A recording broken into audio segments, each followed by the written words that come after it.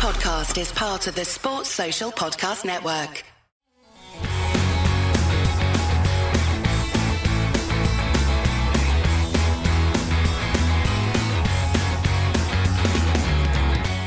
No Cameron Carter-Vickers, no Rio Hattati and no Green Brigade for Celtic as they took on third place at Mirren at Celtic Park. This is Tino with the Final Whistle Show and I'm joined here by James. James, how did Celtic deal with those absences? I don't think they affected the team at all. My overall overarching comment on it is we're here for the football. That's a distraction. Not interested. Just go on with the game. Yeah, and in terms of players, we've been crying out for more use of the squad in general, resting some key players. But Cameron Carter-Vickers is such an important player to Celtic, and it showed at times, didn't it? He's just calming. That's his biggest attribute. He calms everyone down, and when he's not there, others panic. Thought Scale did okay overall, but you can tell he's not really enjoying that partnership. Part of it is that Phillips isn't playing a lot of football. Part of it is that they're not played a lot together. You saw last season, CCV and Starfield last 2 seasons. It was just they knew where each other was going to be, and it was just much easier to come out of defence and to defend. I don't really want to give Phillips an absolute kicking because he's not played a lot of football and that's coming in cold, but he was poor, no denying that. Yeah, and he had some important moments at the end, a huge block, but I think it was a mistake by himself that led to the need for the block. For example, he put himself in that position. It should have been everything into Rosette before that.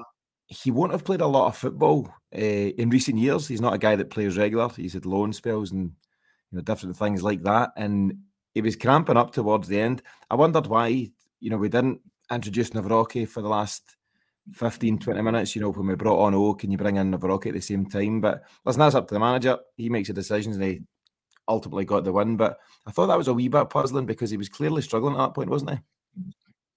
Wasn't comfy. I think Navarrete was on the bench as part of his comeback. If we're comfy in the last 15, you're going to get 15 minutes to get some game time in your legs. But if it's nervy, I don't want you having to make last-ditch tackles and stretching yourself and maybe setting yourself back. So that was my read on it. When they went 4-3-3 at the end, there was we really needed certain half to be calm, and he wasn't really that. And like you say, he was cramping up. But I don't want to give him too much a hard time because there's plenty of others that didn't play as well as they can. Yeah. So just to recap the team, so 4-3-3 as always. Joe Hart in goals. Alistair Johnson recovers from the head knock to play right back. Taylor left back. Phillips and Scales in the centre. Midfield 3, Callum McGregor, Matt O'Reilly, David Turnbull, and up top, Forrest, Kyogo and Palmer. I was just going to ask in general what you thought about the early exchanges, but it's only 7 minutes in and Celtic find themselves a goal down. Yeah, and it's something that shouldn't happen under Rodgers because everyone knows where he needs to be. It actually starts from Forrest being way out of position. Don't know why he's drawn into the ball like an under-10s player, and that leaves Johnson short, so he has to go and press the guy, which then draws Phillips out, who presses, and it's such a poor attempt at a challenge. I know he's a centre half, not a fullback, but the ball shouldn't be coming in, and because you've then got that stretch, you've got Phillips way out of position, so Scales has to make a choice and say, well, I can see a guy in front of me, I can't leave him unmarked, and then Taylor has a guy behind him and in front of him, so tricky, but go with the one that you know. Read the ball and go with the one you know. So Taylor really should be going and claiming it, but it's poor all over and it starts from Forrest being out of position.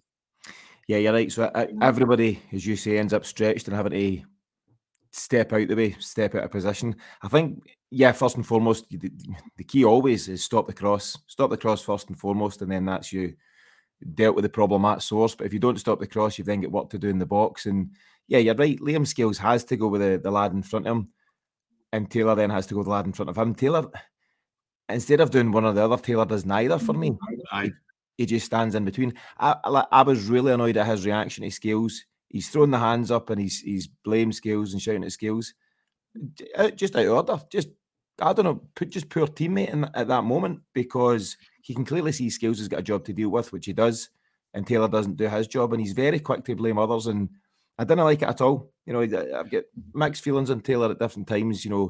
Very good for the most part domestically, falls a bit short in Europe. but he can cut that nonsense out because it's a team game and he's as much to blame. You've been listening to the Final Whistle show on the Celtic Exchange. To continue listening to this episode and to support what we do, simply subscribe right now to the Celtic Exchange Plus at thecelticexchange.com/plus. It takes less than 2 minutes to get set up, and for less than $5 a month, you can enjoy all of our pre- and post-match shows, our special episodes with ex-Celts such as Lubo Moravcik and Martin O'Neill, as well as a full version of the Celtic Exchange Weekly every Monday night. The link to get started is in the show notes for this episode, so click there right now and we'll see you back at the Celtic Exchange Plus in just a few minutes. More podcasts, more reaction, more Celtic, all on the Celtic Exchange Plus. Sports Social Podcast Network.